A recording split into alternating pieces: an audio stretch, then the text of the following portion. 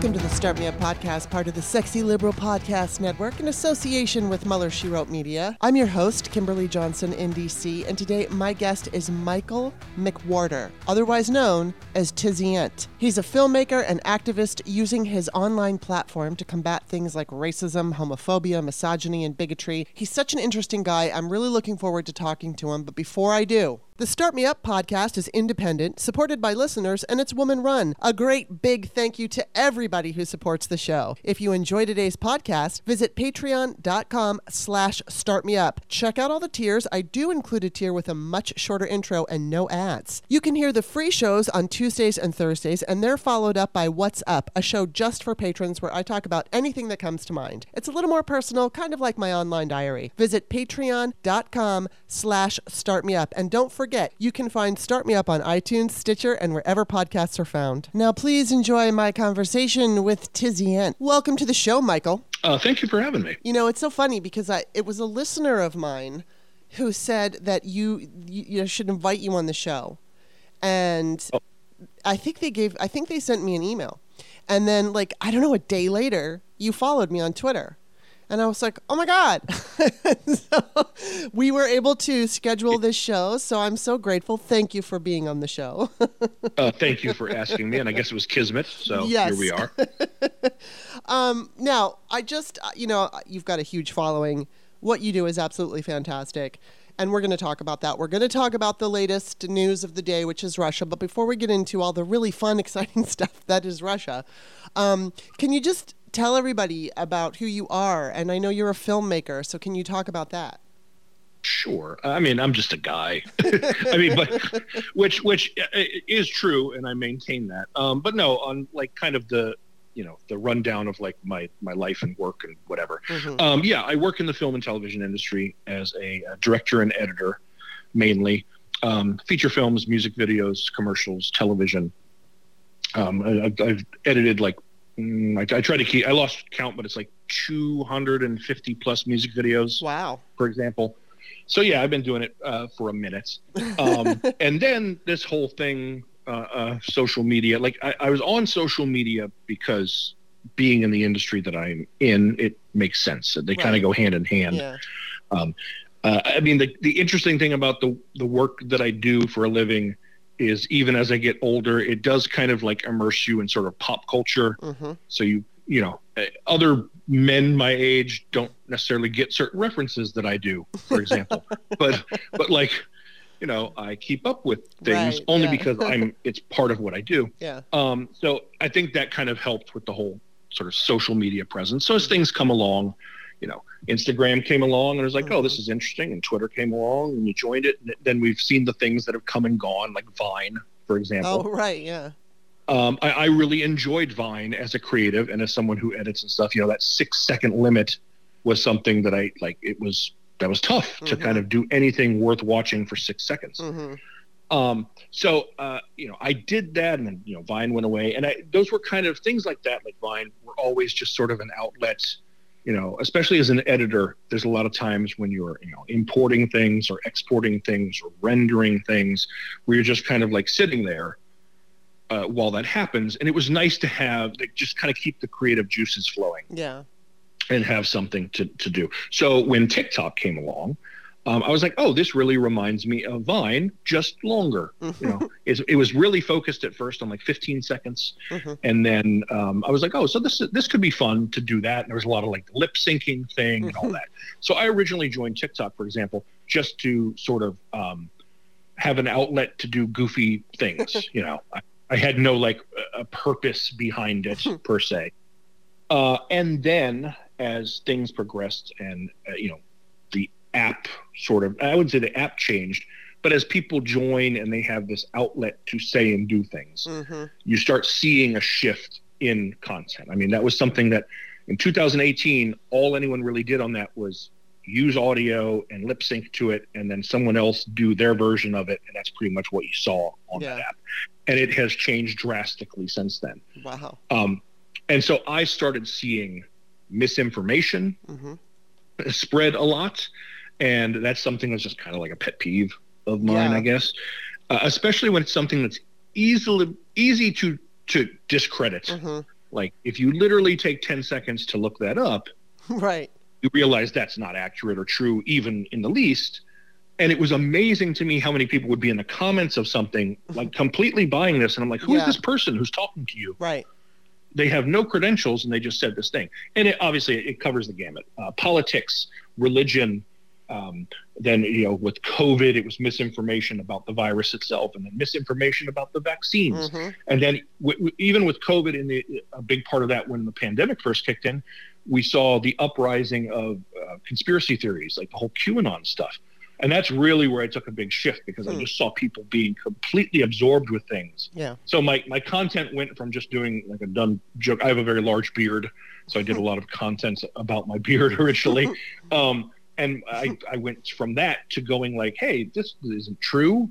Like, why would you believe this? And then next thing I know, that's kind of, what I'm doing and getting an audience for, which I'm happy to do. And then as time went on, and you feel a certain responsibility, and you see things that affect marginalized communities and so forth, I felt the need to speak up about things like that, and kind of found some placement there, which is again, not something I necessarily set out to do, right? But here we are. Yeah. So that was a long way of saying, like, I do this thing where I get paid to be creative, kind of, and make these visual things. And then I sort of happened into this other thing that is probably the reason that you know about me. Right. So that's kind of an interesting twist to be like, oh, people know about you, but not for that thing that you probably figured you would be known for. I mean, in the industry, sure, but not outside of it. And then there's this whole other animal. So. Well, that's fascinating, because I kind of have, I have a similar story, but it's not entirely similar. It's just, I started out in my online presence, because prior to my online presence, I didn't have one. If you Googled my name, you couldn't find out anything. And I remember initially I was a little bit like irritated, because my mother actually had an online presence, and I can't remember why. But I thought, why does she have one? And both of us were on Days of Our Lives, which is funny. And I was never credited. Like the role that I played on Days of Our Lives was a police officer, but I was what they call an under 5, meaning 5 lines or less. Occasionally I got more, but mainly I was an under 5. And sure. So I guess you could get an IMDb. You could. I was on the show for 7 years. So I don't know about IMDb or how it works, and I think I've heard you kind of have to upload your own stuff. I don't have an IMDb page or anything like that, but I was on Days of Our Lives. But anyway, when I started, I had written books. That was what I wrote books, and I paired up with my mother, because we did anthologies, asking people. The first thing we did was ask people about how they had, or their first time sexual experience, basically. And then, so one thing led to another, and I'm here talking to you. And this was not my goal. I mean, I had not, my goal was not politics, but it just kind of went where the wave took me. And it sounds kind of like that. And then on top of it, the fact that you stand up for people, and I mean, that's your Twitter feed is all about that. I can completely relate to it, because, I mean, I try to do that, with women's issues, and this is how I started. I got into women's issues, but even prior to my political endeavors, I don't know what you would call it, just my political activism, I always would just kind of like, if I saw an injustice, I would speak up about it. And, to the point where my girlfriend, she is I haven't seen her for a while, but she's born again Christian. I am not. I do not belong to organized religion. But she was my very, very, very, very close friend for a long time. She was having issues with her marriage, and she had 4 kids and couldn't afford them. And my mother had said to me, she's like, what about her church? Maybe her church can help her. And, she had given her church all this money over the years. And so she said to me, she asked her pastor, and he said no. And I'm like, what's his phone number? So it's like, exactly. I mean, I chewed the guy out for a long time. And of course, I stayed very clean. I didn't want him just to hang up on me. So I used all the guilt I could. And it didn't work, but at least I tried. Right. So I definitely understand your desire to like stand up and shout for people who don't have that voice. And you have a huge social media following, and you're clearly using it for good. And so basically you use your online platform to combat misogyny, sexism, and bigotry. So what is it that, tell us a little bit about that and how, I know how you were inspired to do it because you just kept seeing things coming up, but what is it that you want to accomplish with this? Like, I know, for instance, I just watched a video that you posted the other day. God, it was a freaking horrible story about this little black girl who had been bullied by people in school, and they set up this fake account as her, and then she's going to bomb the school. So I'm going to let you take it from there because I want you to tell this story, and then talk about it a little bit. Young girl in South Florida, and she's dealing with bullies at school, and apparently one of them set up an Instagram account as if it was her, and then proceeded to make bomb threats against her school utilizing that account. That was brought to the attention of local law enforcement, who came and arrested her. And literally video of her being put in cuffs, put in the back of a patrol car, this 13-year-old girl. Well, obviously they need to take that kind of stuff seriously. We've had 13-year-olds do terrible things, especially if they're making threats. So I appreciate, wanting to take those kind of threats very seriously and having no tolerance for that, so to speak. The issue is, obviously, one, she did not do those things. It was done by her bullies that, by the way, her family had been complaining to the school for months about, and the school failed to act in any way according to her family. Wow. And then, so she's taken into custody. Her family is like, this is the first we've heard of this. We know she didn't do this. And of course, the easiest way to prove that is this her account? So her family turns over her phone, her tablet, her computer to police as she's being arrested, and they're like, look at that. And it's not very hard to go on those devices and to quickly determine this is not, these don't have access to this account. The IP address that these came from doesn't match. There's all kinds of things they can quickly do to verify that she did not do these things. Right. And instead, investigators sat having those devices for 11 days. And for those 11 days, she spent that in a juvenile detention center. Wow. 11 days, a 13-year-old with no criminal record, sitting in juvie in South Florida, which, being someone from South Florida, I can tell you, probably not the most fun place to go to juvie. Jesus.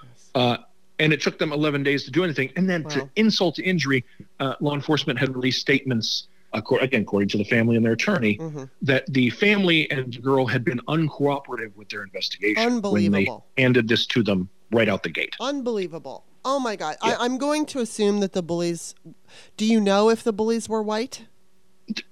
No, I do not know the color of the bullies, or I should say the race of the bullies or their ethnicity. I will say, and they haven't obviously released that information, and that's good. They're minors. Right. Like, you can't, put that stuff out there publicly. I think one article, they gave like initials of someone, because they did obviously determine who it was that had made those statements. Yeah. And now that person's facing legal action. But I think I said in my video, you can't unring that bell. Yeah. Like, that girl spent 11 days in a juvenile detention center, and the system that's supposed to protect her and look out for her is the very system that aided her bully in doing it. Right. And that's I can't even wrap my head around it, to be honest. So neither can I, and it's very upsetting when you see stories like that all the time. Is there any kind of success? Have you put out some of these videos where it was either a call to action or some kind of scenario where you saw justice or success in a situation? Sure. I guess it depends on your definition of those things, but yeah, I would say so. Like I said, I speak out about a lot of things, and a lot of my stuff is looking at a news story or something like that, and presenting it so that it gets more attention from people, or trying to combat misinformation. But something that's come out of this as well is, as I grew a bigger following, people would reach out to me with situations that had happened, usually things that were caught on video. Someone ran up to them in a parking lot and screamed racial slurs and punched them in the face. And the police are like, well, we don't know who they are. So, if you can find out who it is, we could do something. Right, yeah. And then that gets sent to me. And the way I look at it is this. I kind of consider the internet like one giant small town.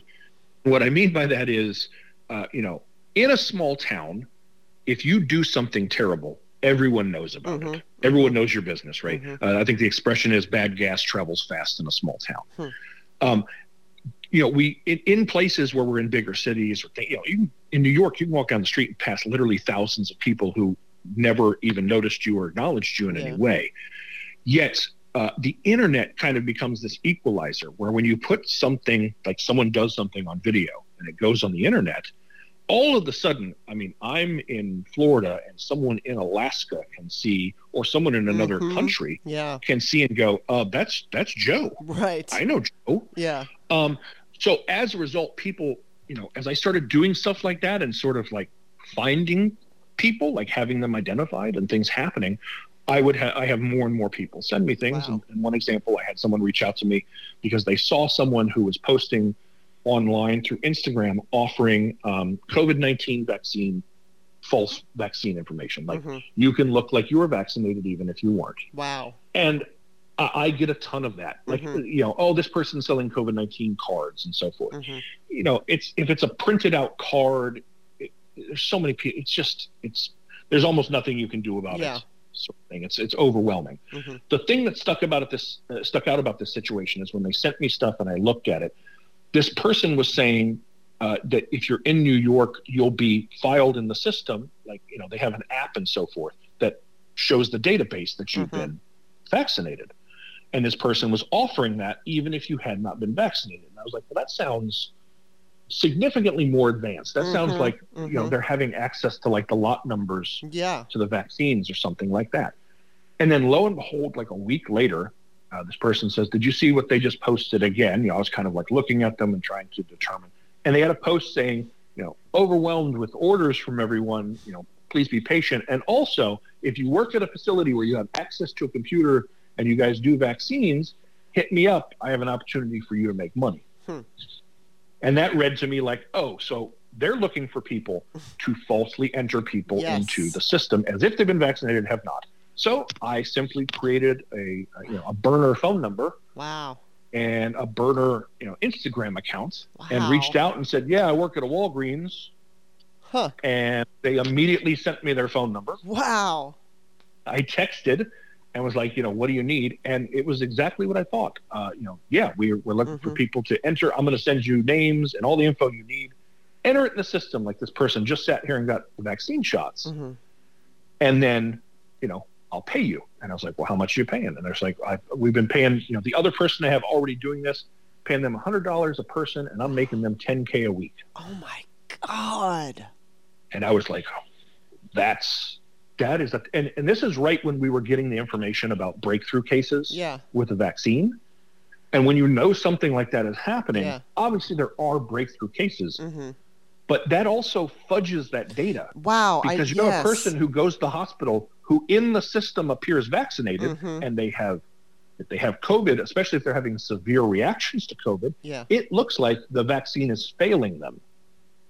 And yet they were never vaccinated. That's a huge factor. And you know what? I mean, I don't like hearing any of this, but it makes me feel a little bit better because I am really vaccinated. So, I mean, the breakthroughs have been scaring me. So, yeah.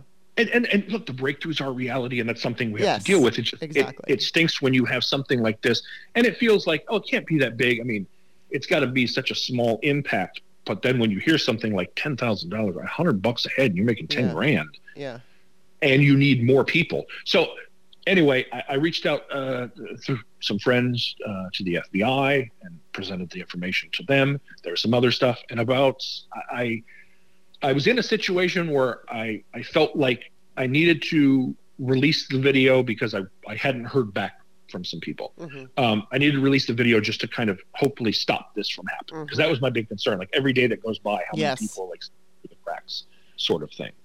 So I did release a video, and then I'm going to say 2 weeks later, the New York Attorney General brought charges against that person I was talking to, along with the nurse who was entering people into the system. They ended up finding, I think it was either 13 or 15 frontline workers had been recipients of this. So they're working in direct contact with people who would be at risk because they're in hospitals or at nursing homes, et cetera, looking like they're vaccinated when they're not. Yeah. And that all came down. And then next thing I know, I'm getting calls from like New York Times and Rolling Stone going, you had the scoop on this 2 weeks ago. Yeah. How did you know this was going on? And I was like, well, someone on the internet reached out to me and told me. And I just literally went and followed up and contacted this person. So a situation like that, or a quick example, there was a person who was macing people in California, mainly homeless people, and he was live streaming it. Oh my God. He was getting on live stream and doing this thing where he would force an altercation where he'd just basically start verbally harassing someone. And as soon as they, went to stand up for themselves in any way, he was spraying them with pepper spray. And he had, all these people in his live streams encouraging him. Wow. And so I made one video about it because he did it to a black gentleman and then ran into a grocery store and started claiming that man had pulled a gun on him and to call police. And I was like, that's how you get somebody killed. Police show up thinking they have a guy who's going crazy with a gun and someone had to spray him with pepper spray. This guy's not even armed. Yeah. And, this can lead to a lot of, this could go terribly wrong. Yes. And when I posted it initially, and then the guy continued, he was doing it. He like escalated is the best way I can put it. He started doing more of those live streams and getting more interaction. And then I saw his behavior escalating, where he was like chasing someone with a chair, screaming that he was going to kill them. And I was like, the problem was when I searched the guy, I can find the guy, I can find his online presence because he's a streamer, he had a lot of online presence, but that was all his fake username and that. Oh, right, I needed to know, like, who is this person? This is just the online persona, and made those videos. And I had people reach out to me that knew him personally and give me that information. I was able to reach out to authorities. I had FBI agents come to my door and say, hey, let's get all this information. Gave it. And that person was arrested, and there's a trial pending in that case. Wow! But at the very least, since that arrest, been no live streams of him macing anyone. That's amazing. I mean, it's funny because I've seen, like I said, I've seen your account, and I've seen other, videos out there. Whether it's a Karen screaming at someone, and sometimes it's just about, like for instance, the one that pops in my head. There was some jerk at a yogurt shop who was yelling at some girls, and I think he threw his yogurt at them and said some terrible things. And it's like you were talking about, somebody out there recognized who he was. His identity came out, and I guess he worked for, I think it was Merrill Lynch or something like that. He did, yep. Yeah, immediately fired him. So, it sucks that we're living in this day and age where technology can come back and bite us on the ass in so many ways, but in this particular way, it's obviously great because, I remember, I think it was 2018, I was driving and just in my neighborhood, and I live in Maryland, and I saw there were all these people, and there was a black man, and he was, it was kind of like an island, it was in a parking lot, and there was kind of like an island between where the cars were going in to the parking lot and leaving. So the black man was like on this island, and there was like probably 5 or 6, and I believe they were all white, but I can't remember, 5 or 6 police officers, and the black man they were holding him down. And there, like I said, there was all these people, and all these people had their cell phones. And so I got out of the car, and I had my cell phone, and I didn't know what was happening. And what I had heard, there was a woman who told me, evidently this man that they had, I guess, stole something, or they were accusing him of stealing. And so I think he was high. He was drunk or high, and he was kind of arguing with them. And this woman and I, who were recording the whole thing, were yelling at him to just stop arguing with the cops. Just, let them do what they need to do because they weren't hurting him or anything. But I was standing there with my phone, and I was thinking, number one, I hope I don't witness something awful. But number two, we are policing the police now. And, I found out because I had just moved here. I had come from California. I originally am from Maryland, but I came back here. So anyway, I had explained what happened to my mom, and she had told me that the county that I live in, I guess, has a great reputation of not, going to violence first. So, but, I couldn't help but think that the 40 or 50 people who were surrounding us with phones had an impact on what those officers did. Now, I'm not saying they would have been horrible in the first place. I don't know. But I know that when you're being watched and when there is, when people are paying attention, you're going to behave in a certain way. And so I think what you're doing is you're kind of, you're that eye. You're like one of those cameras. And it makes a big difference. I don't think I do anything special, particularly myself. But I have a lot of great, wonderful people who pay attention to stuff I post, let's say that. And so I'm in a position where something that one person saw and recorded can now get thousands, if not millions of eyeballs. But that is something that you're doing, and it is important because you could choose not to, Well, the prime example is Derek Chauvin is in prison right now. Yeah. And would not be if someone hadn't pulled out a cell phone and recorded what happened to George Floyd. Yes. That's the situation. That's the reality. That is the key linchpin that caused that all to go down. If that video did not exist, almost certainly he would not have been convicted. Yeah. And that's if we would have even ever heard of it, about how that had gone down in the first place. It may not have even been a national story without that. Yeah. So it's just so important. So I see a lot of people do that, and I encourage people, to do that because you just never know what you might get that could help you in a situation, especially if someone does something towards you. Exactly. Getting someone, I mean, the only thing I don't understand is how we live in this day and age. And any person, no matter how angry they are, no matter how filled with hate they are, sees a phone come up and point at them and continues. Yeah, exactly. Yeah, I mean, it's freaking crazy. We're going to take a real quick break and then we'll be right back. Hey there, it's Kimberly. If you'd like to support the Start Me Up podcast, just visit patreon.com/startmeup. You'll see all the different tiers. You can make your choice, and you will have my undying gratitude. Thank you so much. And we're back. And you know what? Before we get into the politics part, I did see a story that you posted that was positive. And I just want you to tell it. It was about the gentleman who was like in Starbucks and the man behind him was going to give him like a free lunch or something. Sure. And that's part of that is the fact that I see a lot of terrible things because of the nature of what I do. I'm sure you do. And I have people then send me these terrible things. And obviously there are things that need attention and need exposure and that's part of it. But I've had people who love what I do, for lack of a better expression, and who have reached out to me and said, I just wanted you to know, I didn't want you to notice that I unfollowed you and think that I was mad at you in some way. I just need a break for my own mental health. Yeah. And I encourage people to take that break. Because it can be extremely overwhelming. Right. And something, especially going into this new year, that I'm really trying to focus on is also finding stuff that I would call, especially random acts of kindness, and really putting that out there for people to be able to see, to go like, all hope is not lost. Like there are still, I know it looks like there's just nothing but terrible people in the world. Yeah. And that's not the case. I genuinely believe there's more good people than terrible people.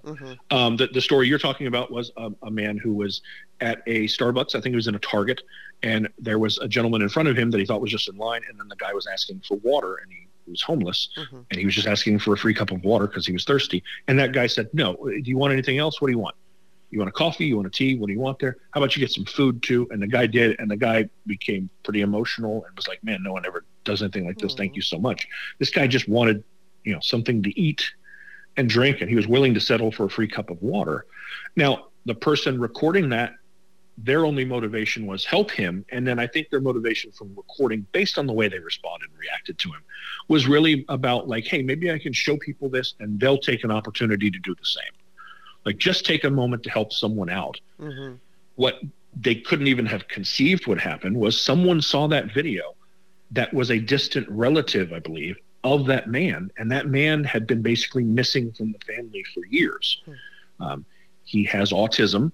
He had moved, I believe it was from Virginia to New York, and they had lost all contact with him. They didn't even know if he was still alive. And then here he is in this video. And thanks to that video, they have a good idea of the area that he was in and where he was. And as I heard it, were making strides to make contact with him. And that's just, I mean, somebody just saw someone who needed something to drink and something to eat, made a video hoping to inspire others to just do that, and may have reconnected this person with their family. I mean, the ripple effect of that is astonishing. Yeah, that's amazing. And I watched that video, and it was just so sweet. And, you know, I mean, you think about it, I hope that he gets reunited with his family. I mean, because when I was watching that, I was thinking, and I've done this before, because, you know, a lot of us have bought lunch for people or bought meals for people that needed it or helped them out. But I always think in terms of, like, I can only help them out today. You know, I mean, tomorrow, they've got issues tomorrow. So this would be great if he could find his family. And it's like, I do appreciate, I mean, I have to say, I appreciate what you do. It takes a lot of courage. And I don't just mean courage that, you know, you're going to deal with the death threats you get, but it takes a lot of courage to be consistent in kind of like, you know, holding the appropriate people accountable, pointing out what is important. It takes a lot. It's a lot to do. And obviously you have, you know, spent a lot of your personal time doing this, so I go back to, you are doing something. Maybe you're not, you know, there recording the event, but you're taking time out of your personal schedule to help people. And God, that's so important. And, you know, it's so difficult right now because, as you were saying, you know, the news is so bad all the time. And so many of us believed that when Joe Biden won, whether we were all gung-ho about him or not, that things would kind of calm down. We were expecting, you know, COVID to calm down. We were expecting... Or at the very least hoping. Yes, hoping. Even if we thought it was a long shot, we really were crossing fingers for it. Yeah. And I mean, I think many of us, I mean, we completely understood that the GOP, you know, went off the rails backing Trump. But I think even Republicans were figuring that was going to die down and that things were going to not necessarily get back to where they were, but at least to a place where we all recognized it. That didn't happen. And, you know, we're dealing with white supremacy and we're dealing with neo-Nazis. And on top of it, aside from COVID, aside from all of the other stuff, from the crazy behavior of the Republican Party, banning books and putting, we're going to talk about the LGBT. Oh my God, there's so many horrible things. Now we're dealing with a potential World War III. And that's what's really scaring me, because I think, and I posted this too, there's a lot of people on Twitter who like to, you know, they like to just share their opinions. I mean, of course, I'm one of them. But people, you know, if you post something like, I'm worried about, you know, nuclear attack, people say, oh, he's not going to do that. You know what? You don't get to decide what Putin's going to do. Nobody knows what this fucking madman is going to do. And, you know, we all can take guesses. We all can try to figure it out. And I will be asking you some questions about it. But again, it's going to be from your point of view, as opposed to, I know you're not an expert. I know you're not a psychic who's I just know exactly where things are going. But we're in this really terrible state right now. And so I'm just wondering with you, because all of us have our own version of what scares us, our thoughts, our fears, our concerns, where this is. What are your fears and concerns specifically about this invasion? Well, I mean, I think part of it was, I guess I was leaning toward, and maybe it's just because I try to be a very positive person. I'm a Gemini, so I'm like I'm literally an introvert and an extrovert at the same time, which is the worst thing ever. So I have this part of me that's like, I have to have a voice and stand up in the room, and I have the other part of me that's like, people. Ugh. So I'm also that way when it comes to like being positive and negative. It's like half full, half empty. I could go either way. Me too. So I think with certain things like that situation, I was surprised how many people were saying, like, nothing's going to happen. Everything's going to be cool. Yeah. And maybe it was just my default setting went like, I feel like if Putin can do some stupid shit, he's going to do some stupid shit. That's going to happen. So, you know, I wasn't – I mean, he's been posturing. He's been positioning. This has been coming.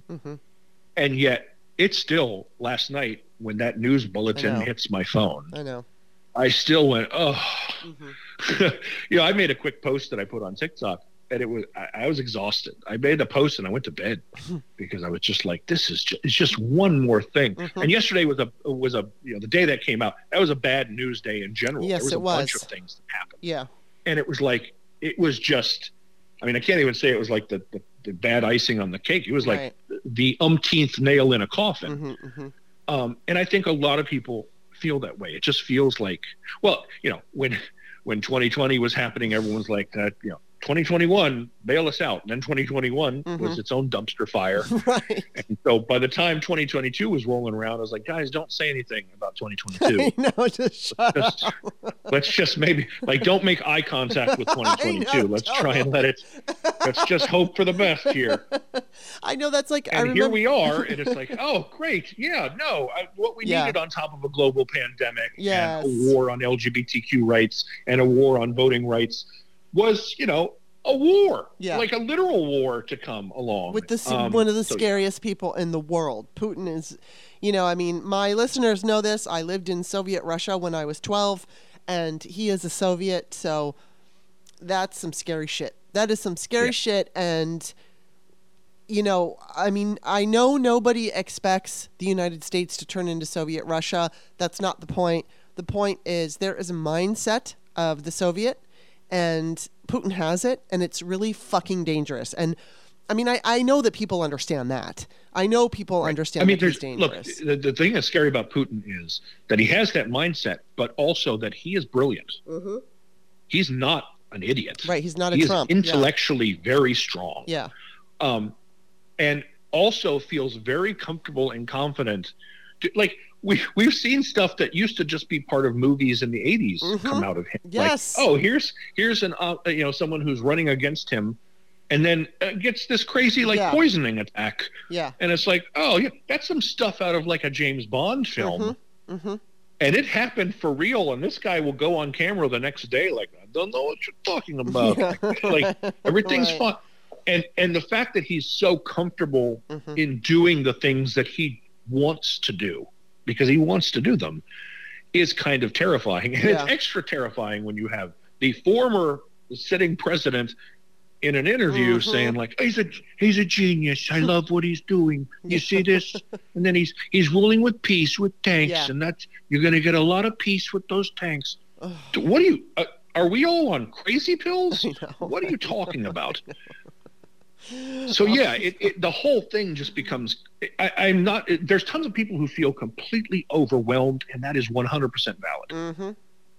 Yeah, I think that's probably my biggest takeaway. Like, look, you probably feel like this is too much, and you're not wrong. Well, and that's like kind of by design, and if I'm gonna there is a quote by Shannon Watts. She said, Russia infiltrated the NRA, our nation's most deadly special interest. They commandeered Fox News, our nation's most prolific disinformation source, and they made assets out of maybe asshats.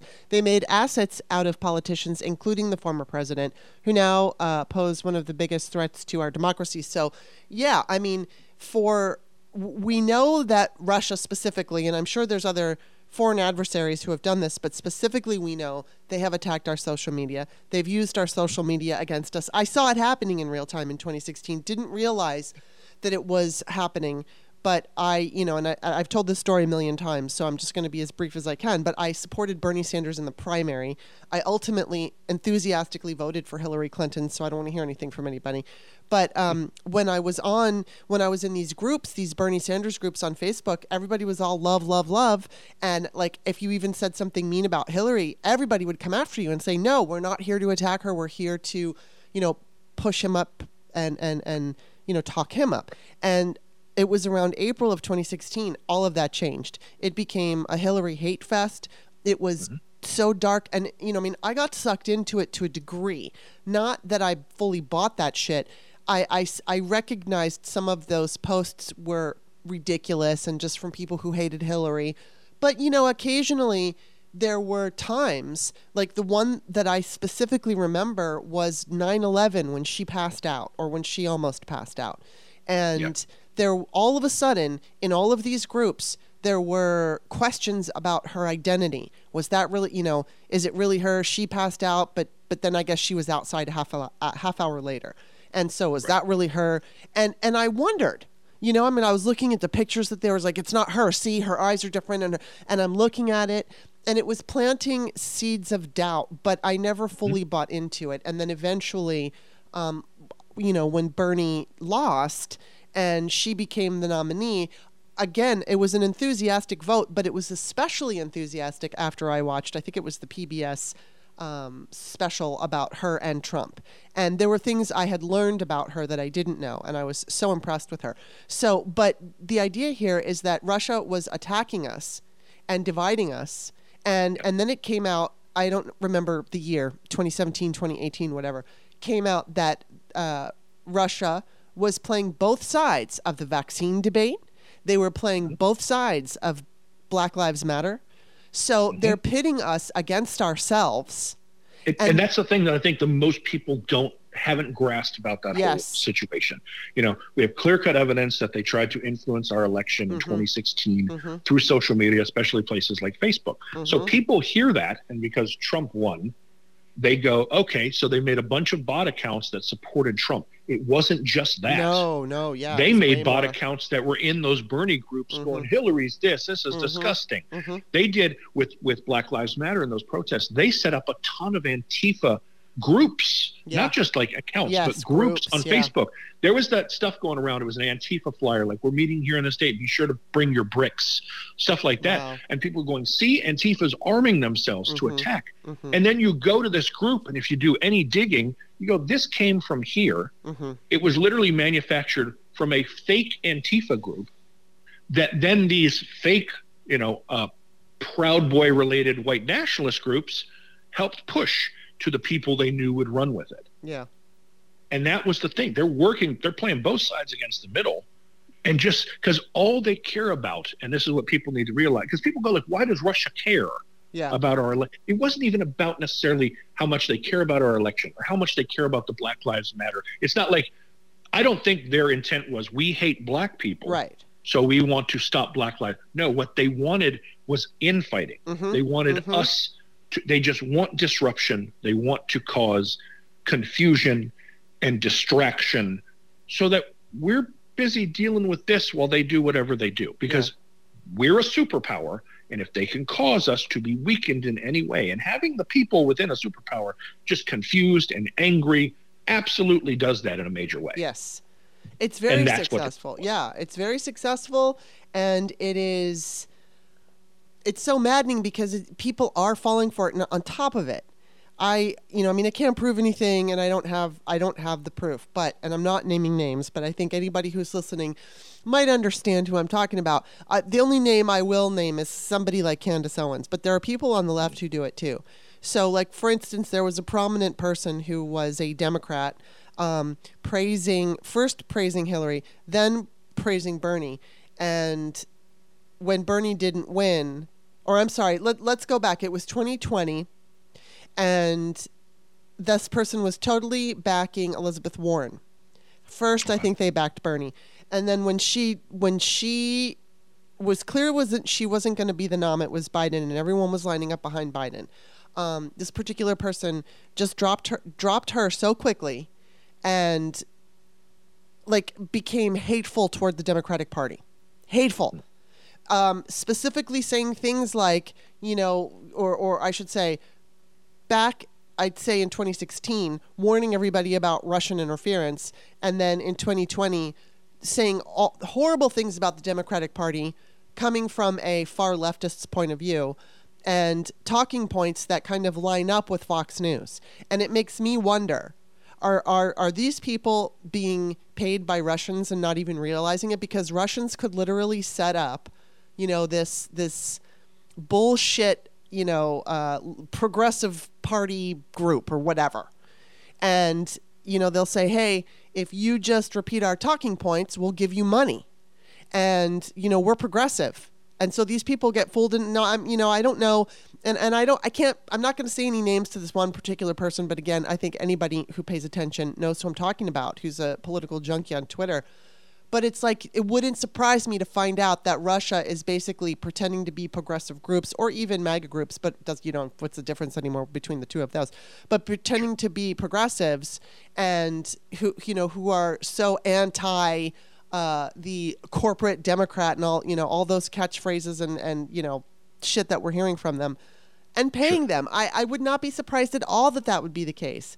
And no, well, let's put it this way. I would say almost certainly that is the case with some sort of Russian operatives, whatever you want to call them. Yeah. But that's also true of members of, say, the GOP and super PACs. It is. That then do the wolves in sheep clothing thing and set themselves up as progressive groups. Yes, I just posted a video the other day about this guy, Matt Walsh, who said this thing that pretends to be like, it looks like he's doing this very positive thing for trans youth, and he's asking for trans youth to be part of a documentary, and he's set up this organization. If you go to his website, it looks like this is to help, and everything he's ever done is all about being anti-trans, and he's trying to get, there's no other way to paint it other than he's trying to get trans youth to do interviews for a documentary that he can then take their words and use it against them to push his own agenda. Of course.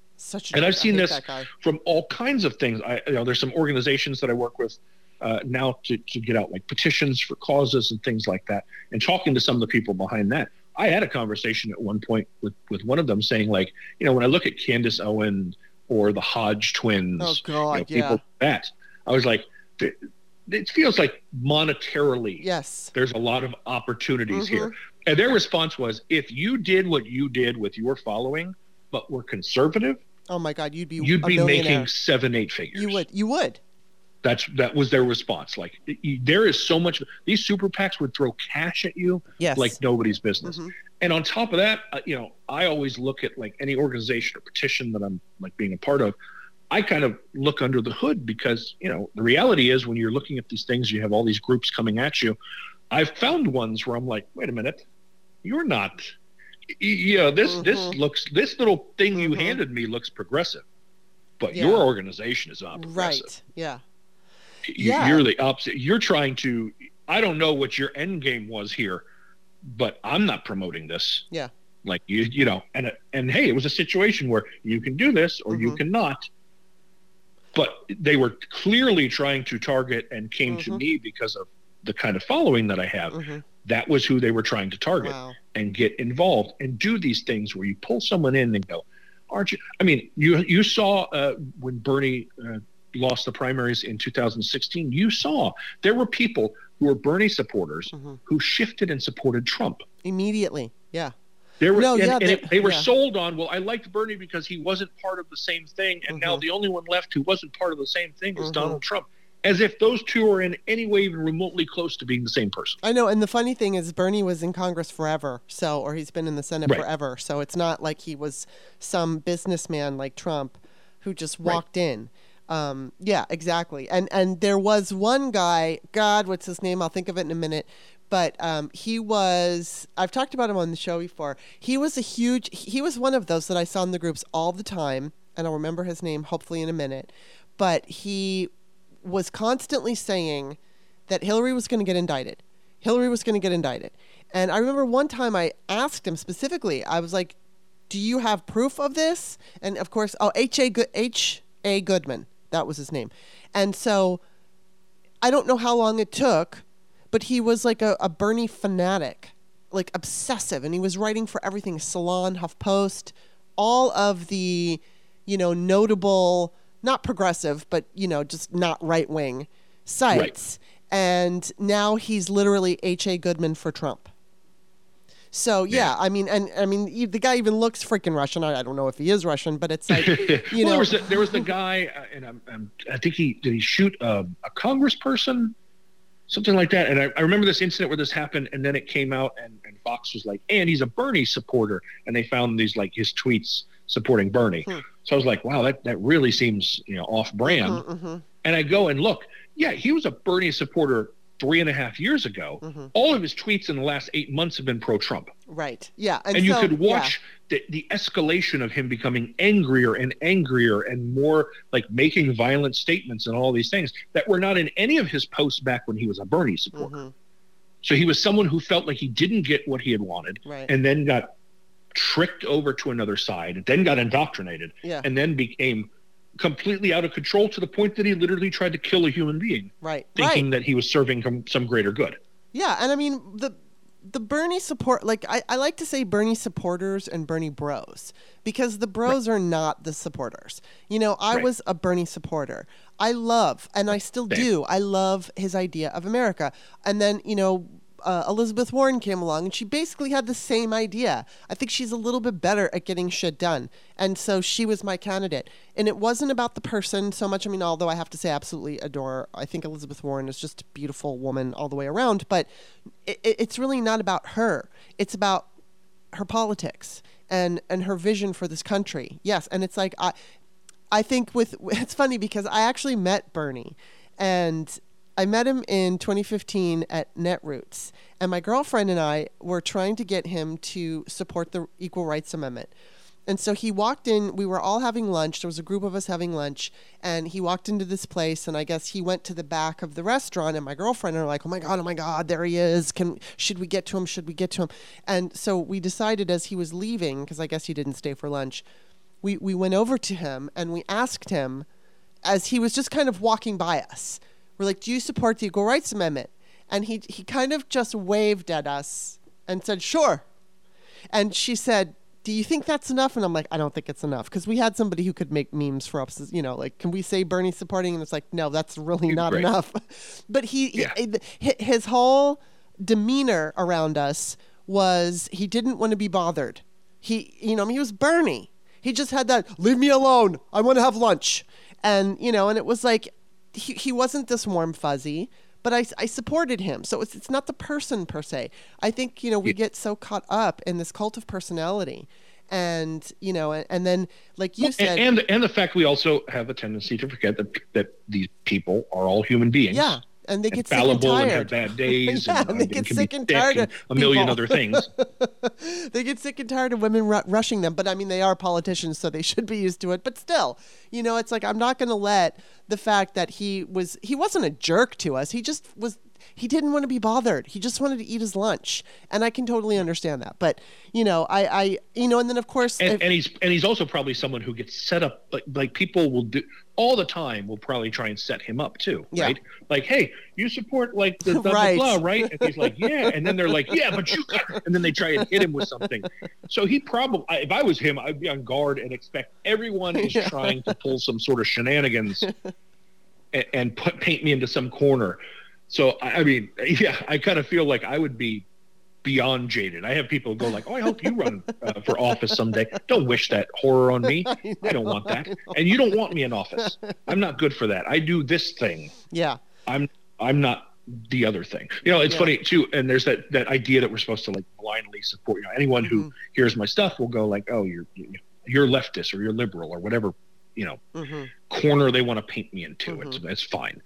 And yet I was in a situation, I was traveling for work. I was in an airport and I looked up and Nancy Pelosi walked by me. She was in the same state. I believe a dear family friend had passed and she was there for a funeral.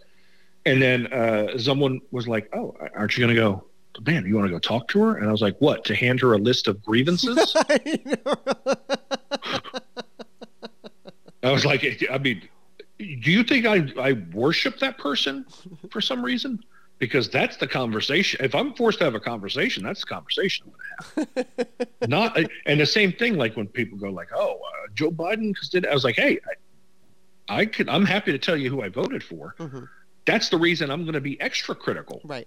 Well, and it's important for us to be critical. Yeah. And I mean, I think right now we're dealing with, it's basically Nazis versus Democrats. And I'm going to try to, put aside some of my pet things. You know, like, for instance, the ERA is still not in the Constitution, and it should be. It was, all 38 states have ratified it, but it's, to me right now, even though there are people out there fighting for it very specifically, and I'm grateful that they're doing it, you know, as far as I'm concerned, the attention that I put onto things, it's like, well, I would, right now, if we're unable to save this country, none of that's going to matter. So right now, the priority for me is that we win in November. because I don't know what's going to happen with Ukraine. And this could be a years-long thing, and it'll be horrible, but we have to preserve our democracy. And so all of these, I mean, and it's not to discount anybody's pet issues, because we all have different pet issues, and they all equal up to the things that we need. And I have done, my fair share of criticizing the Democratic Party and specific people in the Democratic Party when I think they could be doing better. And, and it's... I mean, I'm a diehard Democrat, but that doesn't mean that, like you said, it's like just because somebody's a Democrat doesn't mean I think, oh, they're great. I mean, just look at Joe Manchin.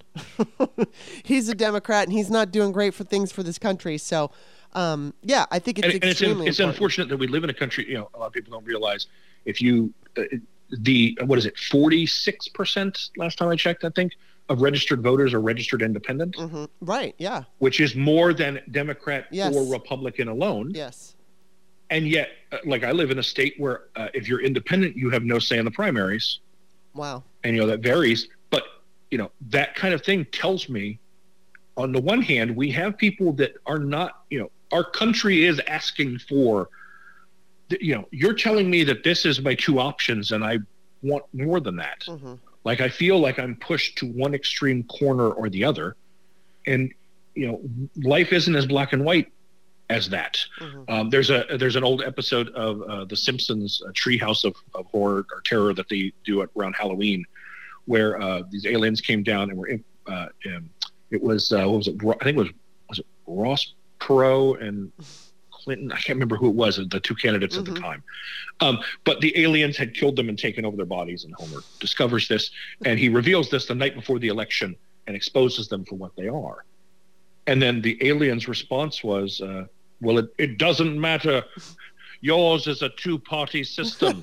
You have to vote for one of us. And then a guy in the crowd yells out, we could vote for a third-party candidate. To which the alien responds, go ahead, throw your vote away. And I hate that joke is true. Well, it is. But that is our reality right now. Yeah. And it's something that I would love if in my lifetime I could see change. The fact that we as a government and a society believe that there are only two choices is ludicrous. Mm-hmm. And registered voters tell us that is not what the masses believe. Well, and then, the other side of that coin is, let's say we could have a third party. But the thing is that third party has yet to create itself, and it would. If there were a group of people, and I'm not saying it would be easy, because we have a two-party system and it's been that way forever, and it would really be difficult to change that over. But if it's going to happen, the time would be now, because the Republican Party is, I don't know what the fuck. They're not dead. They're just changing, and they're going over into fascism. But, right. And there could be a thing that happens in the future where we have a progressive party, and then we have a Democratic Party that's, the conservative party, and that could happen. Right. But we're in a situation right now where we have some people who matter and who have some intelligence and understand things, who are having very real conversations about whether or not our country is going to remain a country or not. Going like, hey, I feel like we're going to split into like 3 or 4. Mm-hmm. And it's like, people talk about the American experiment. We nothing has ever existed like this. No. In mankind, to this size, to this scope. This is something that we have to figure out as we go along, and we have to evolve and adapt to. I mean, there's a reality with social media and some of the problems that we've even discussed here today about social media. One of the issues that happens on social media that we talked about, when you have these extreme views or this misinformation getting out there, social media is designed to feed into dangerous tribalism. Yes, absolutely. The algorithms are designed in such a way that it wants to show you what you want to see and not show you what you don't want to see, because it's looking at it from this robotic perspective of, we just want you to stay on. That's good for us. Right. It doesn't realize that when you really get that algorithm working well, you have people who start thinking their opinion is the only one that is true. Mm-hmm. If you are kind of on the fence about vaccines, and you hear someone saying the vaccines are good and that annoys you, and you uninterested. And then you have someone else going, that vaccine is terrible because X, Y, and Z. And you're like, see, that makes sense to me. And you say, I like this. Pretty soon you get to a point where you only hear the opinion that is about the bad vaccine. And what it leads to is what we've seen. People who will genuinely look into a camera and say, there is no way possible that Donald Trump lost the election. No one was supporting Biden. And they genuinely believe that because they never saw anything else. And I saw an expert talking about the fact that the problem is social media is such a new thing to us as a species. Yes. That we're probably another 30, 40 years away from evolving to understand it. Yes, 100%.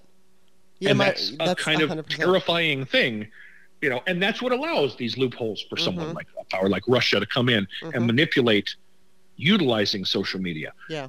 Because we haven't yet come to, you know, in theory, we'll get to a point where we can spot the bullshit. Right. I mean, is that where we evolve to? I hope so. I hope so, yeah. But I don't know what that world looks like based on what the world looks like today. No shit. The world today looks pretty fucking bad. The last thing I want to bring up, and you had talked about this on your page, Greg Abbott has directed a Family and Protective Services to begin investigating all trans children in Texas and prosecuting their parents as child abusers. And then he's also instructed all teachers, doctors, and caregivers to begin reporting any trans students they see. Now, the reason I wanted to bring this up, obviously it's horrible, and we could talk all day long about why it's horrible, and we know it's horrible. But you had said that you imagine there's going to be a bunch of GoFundMes coming up, and, you know, different groups arising that are going to work to combat this. And, you know, that you'll be talking about. And I just want you to kind of talk about that and what you plan to do in order, you know, to take this on yourself, which obviously you're a lone citizen, you're a concerned citizen who is doing their part. And, you know, you may not be able to stop Greg Abbott from doing this per se, but you will maybe be a part in taking this whole thing down. So what do you were talking about groups, and so there would be GoFundMes. What do you anticipate coming up as a result of this? Well, sure. I mean, as far as the GoFundMes are concerned, we just have already seen families in Texas launching GoFundMes because they have trans children that are terrified. And they're like, I need to move and I can't afford to move right now. Please help me. So we were seeing that already pop up within, you know, an hour or two of this news breaking. Wow. You were seeing people doing that. And I can't imagine how horrifying that would be. And someone even posed a question to me. Do you think by putting up the GoFundMe, they're making a target of themselves? And I was like, I feel like these people who are in that position already are. They already know. True. Like everyone knows my child. Like this is coming for me. I'm going to be one of the first. And what in America, what an absolutely mind-blowingly horrifying concept is that? That you feel like your government is coming for you and your child. I know. Based on who your child is. I can't even fathom that.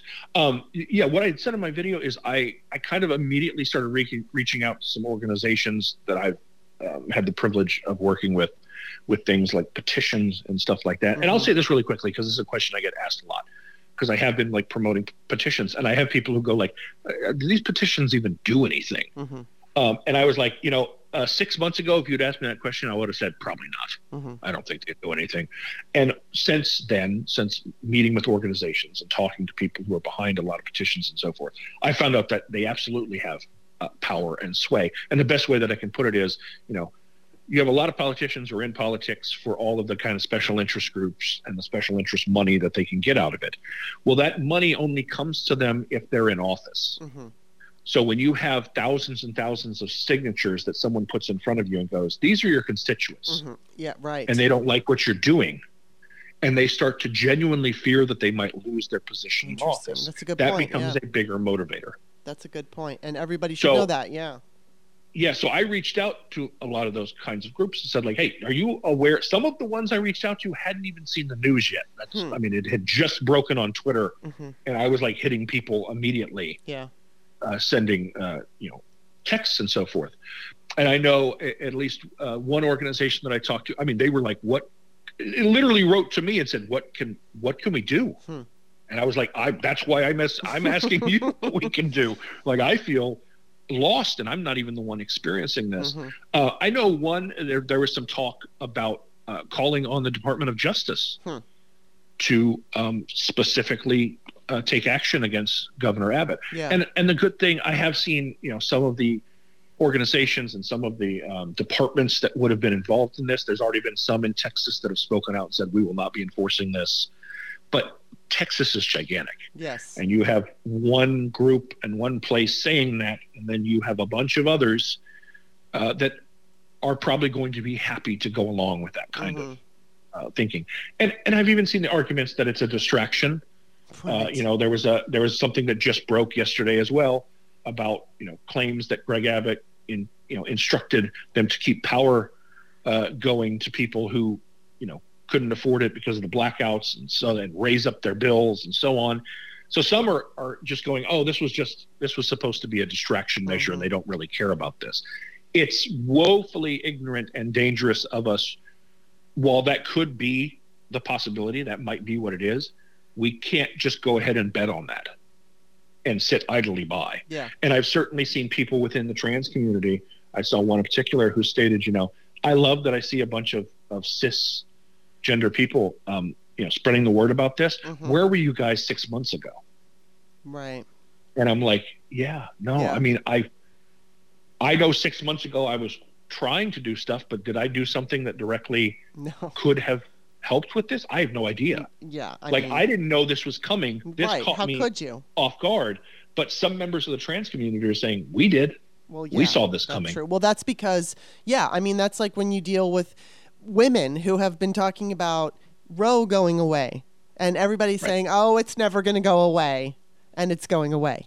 Even if they don't say goodbye Roe, they're just going to gut it, and it'll effectively be gone. So, it's something that when it's affecting you directly, you're maybe going to be a little bit more aware of it than if it's not directly affecting you. So that makes sense. Yeah. I mean, I'm in Florida, so I've got Ron DeSantis here. Well, yeah, and you got you got the great guy. Texas and Florida are like constantly saying, hold my beer. Exactly. Trying to outdo each other. What's it like? Do you like living in Florida now? Well, I've grown up in Florida. Florida's like, your home, my home. And I've had some conversations with people, most notably Dave Bautista, the actor, is very big in activism and supporting things. And I at one point talking to him said, hey man, don't leave Florida. And he was like, no, I'm stuck here, man. Like I have a feels for this place. Yeah. But sometimes it feels overwhelming. Like, man, we are the we are the lesser of the two. And I know that's not true completely. Yeah. Because if you look at the state of Florida and you look at red and blue, those places where you'll see blue are the densely populated places, and there's big portions of Florida that are swamp and trees. Right. Yeah. Exactly. Yeah. But still, I live in an area that's pretty conservative minded, and so I'll regularly have people bump into me where I live and be like, "Wow, we really appreciate, because it feels like I'm the only progressive around here, and then I just saw you." Right. So, it's tough. There's no other way to put it. It's tough. And then to see stuff like, someone like when Ron DeSantis got elected, I hadn't voted for him. And then initially out of the gate, he didn't seem that bad. And he was doing some stuff that I didn't really expect out of him, that I hadn't seen out of our former governor, trying to clean up environmental issues with the Everglades and stuff. And I was like, oh man, maybe, because he had done, if no one's ever seen it, there's a Ron DeSantis campaign ad from when he ran, where he does this whole like Trump thing that is insane, where his wife's like, my husband and our children, and he's reading a book. Oh, I saw that. Yes. It's like a Saturday Night Live sketch, and it's his real campaign ad. Yeah. So going in, I was like, this is a crazy person. Right. And then when he started doing stuff that I went, oh, maybe he just did that to placate a voter base, and he's not that crazy. And then in the last year and a half, 2 years, I was like, no, that crazy. No, yeah, he is that thing. He's power hungry. Yeah. Yeah, it's really frustrating and disheartening at times, and it doesn't help when you get sent horrible things constantly. Yeah. But yeah, I have to believe. The reality is, I was not raised to be to think the way that I think. Mm-hmm. I was raised in a very conservative, evangelical Christian home. At 10 years old, my mom had me picketing in front of abortion clinics. Wow. If you want to be real, like standing out there with a sign that said, if my mom had been for abortion, I wouldn't be here. Right. And that shit haunts me. Yeah. That I was a part of that, if I think about it for a few seconds and think that there may have been some poor girl who was making one of the toughest decisions of her life and she saw me. Yeah. And that wrecked her. Like, I'll never, forgive myself of that, even though I was a child and had nothing. Yeah, you were being told what to do by your parents. But so there was a ton of, and I don't want to misrepresent either. Like, my parents I never heard a racial slur in my home. I never heard a homophobic slur. My parents would be very much against those things. Mm-hmm. But I was still raised in we hate the sin and not the sinner. Right. We love them, but mm-hmm. lots of buts. Yeah, lots of buts. And I was raised around a lot of people that were like, no, I'm not racist. Right. But if those people just, right. I had a lot of that. Mm-hmm. And, and then I hit the first phase, which is that initial phase of being a white person who goes like, well, I didn't realize racism still existed. I worked for a moving company, and I ended up, early on, like after high school, I was working in a moving company, and we moved people to a sundown town.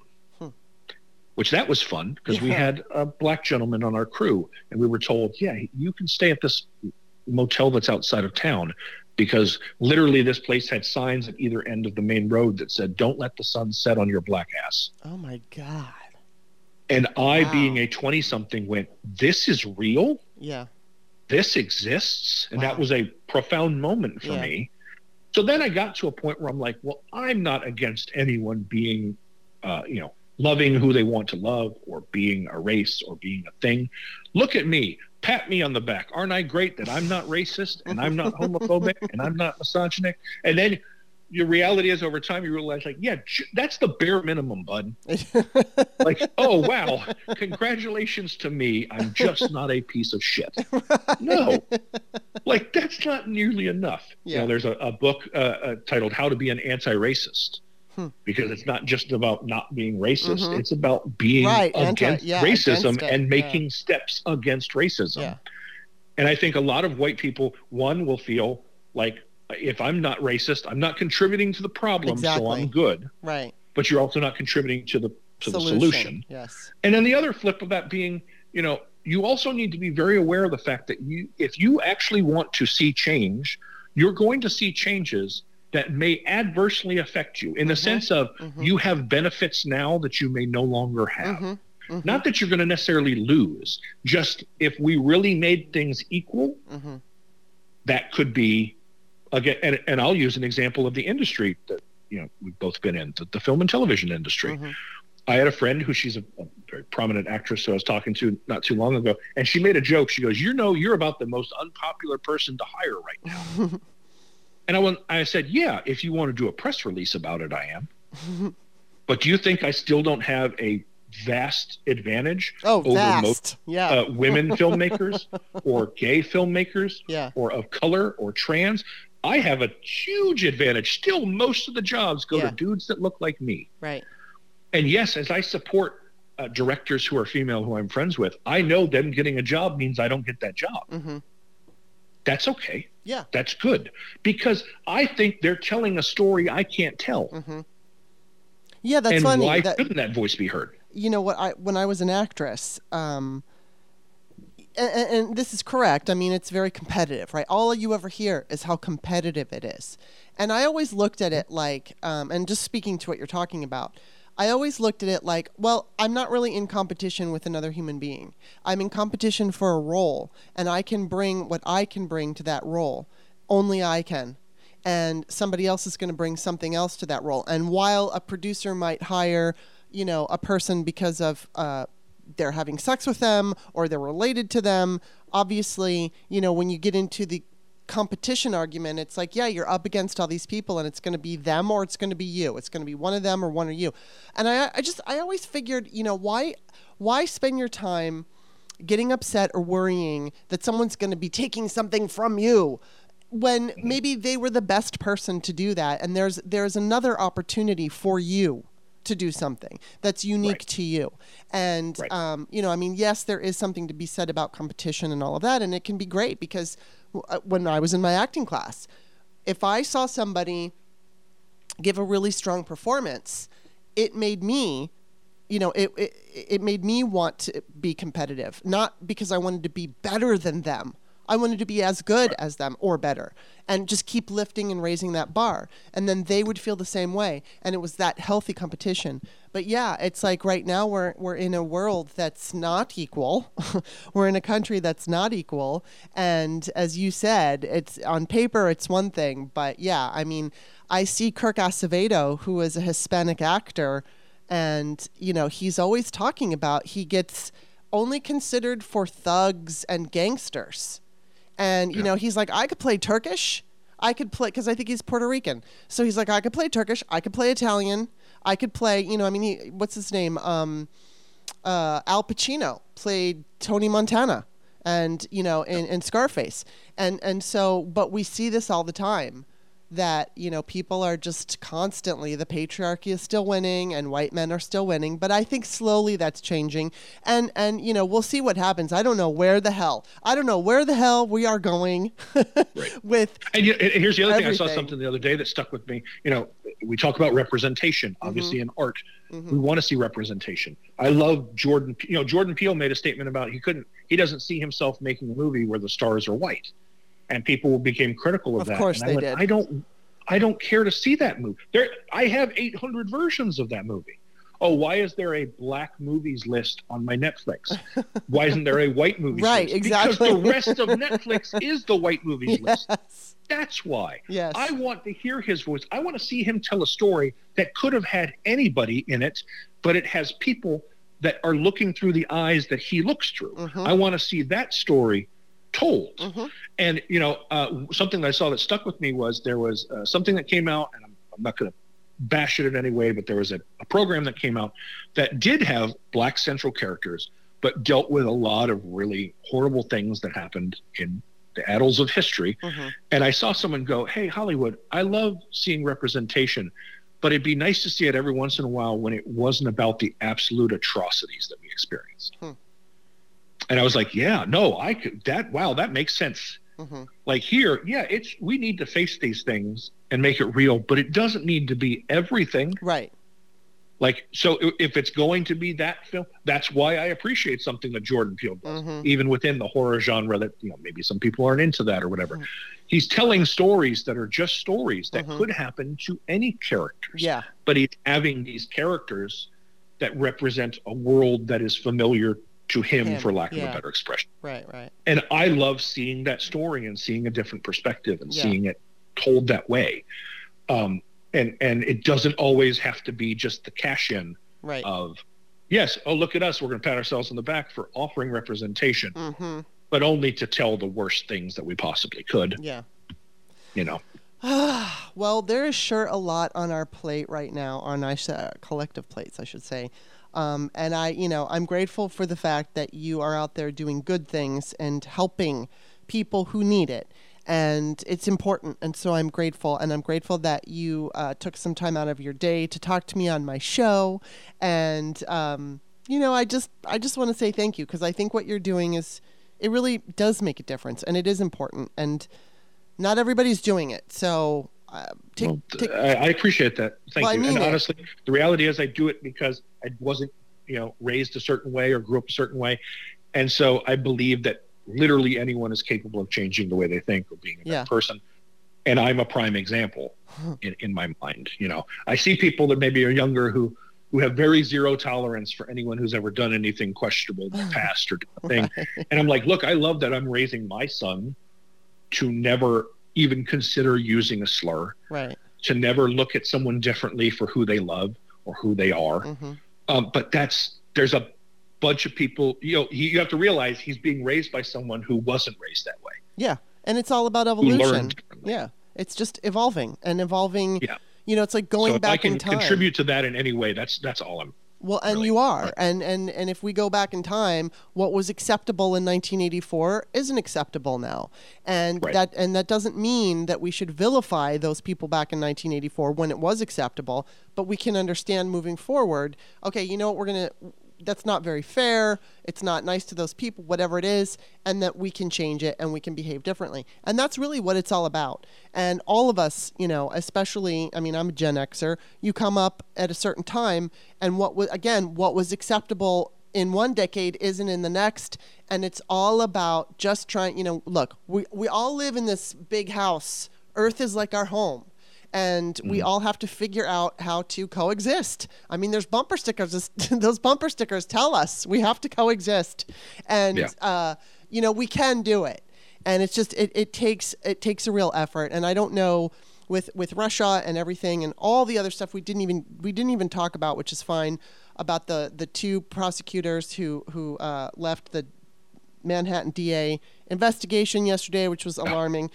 There's so much, like I said, on our collective plates, but I think, you know, we can all do, you know, if we can all just take a cue from you and try to find something positive, try to help, do something helpful, even if it's one thing a day, it really makes a difference. And so, I'm just going to say thank you for what you do, because it's important. And before I let you go, tell everybody where they can find you.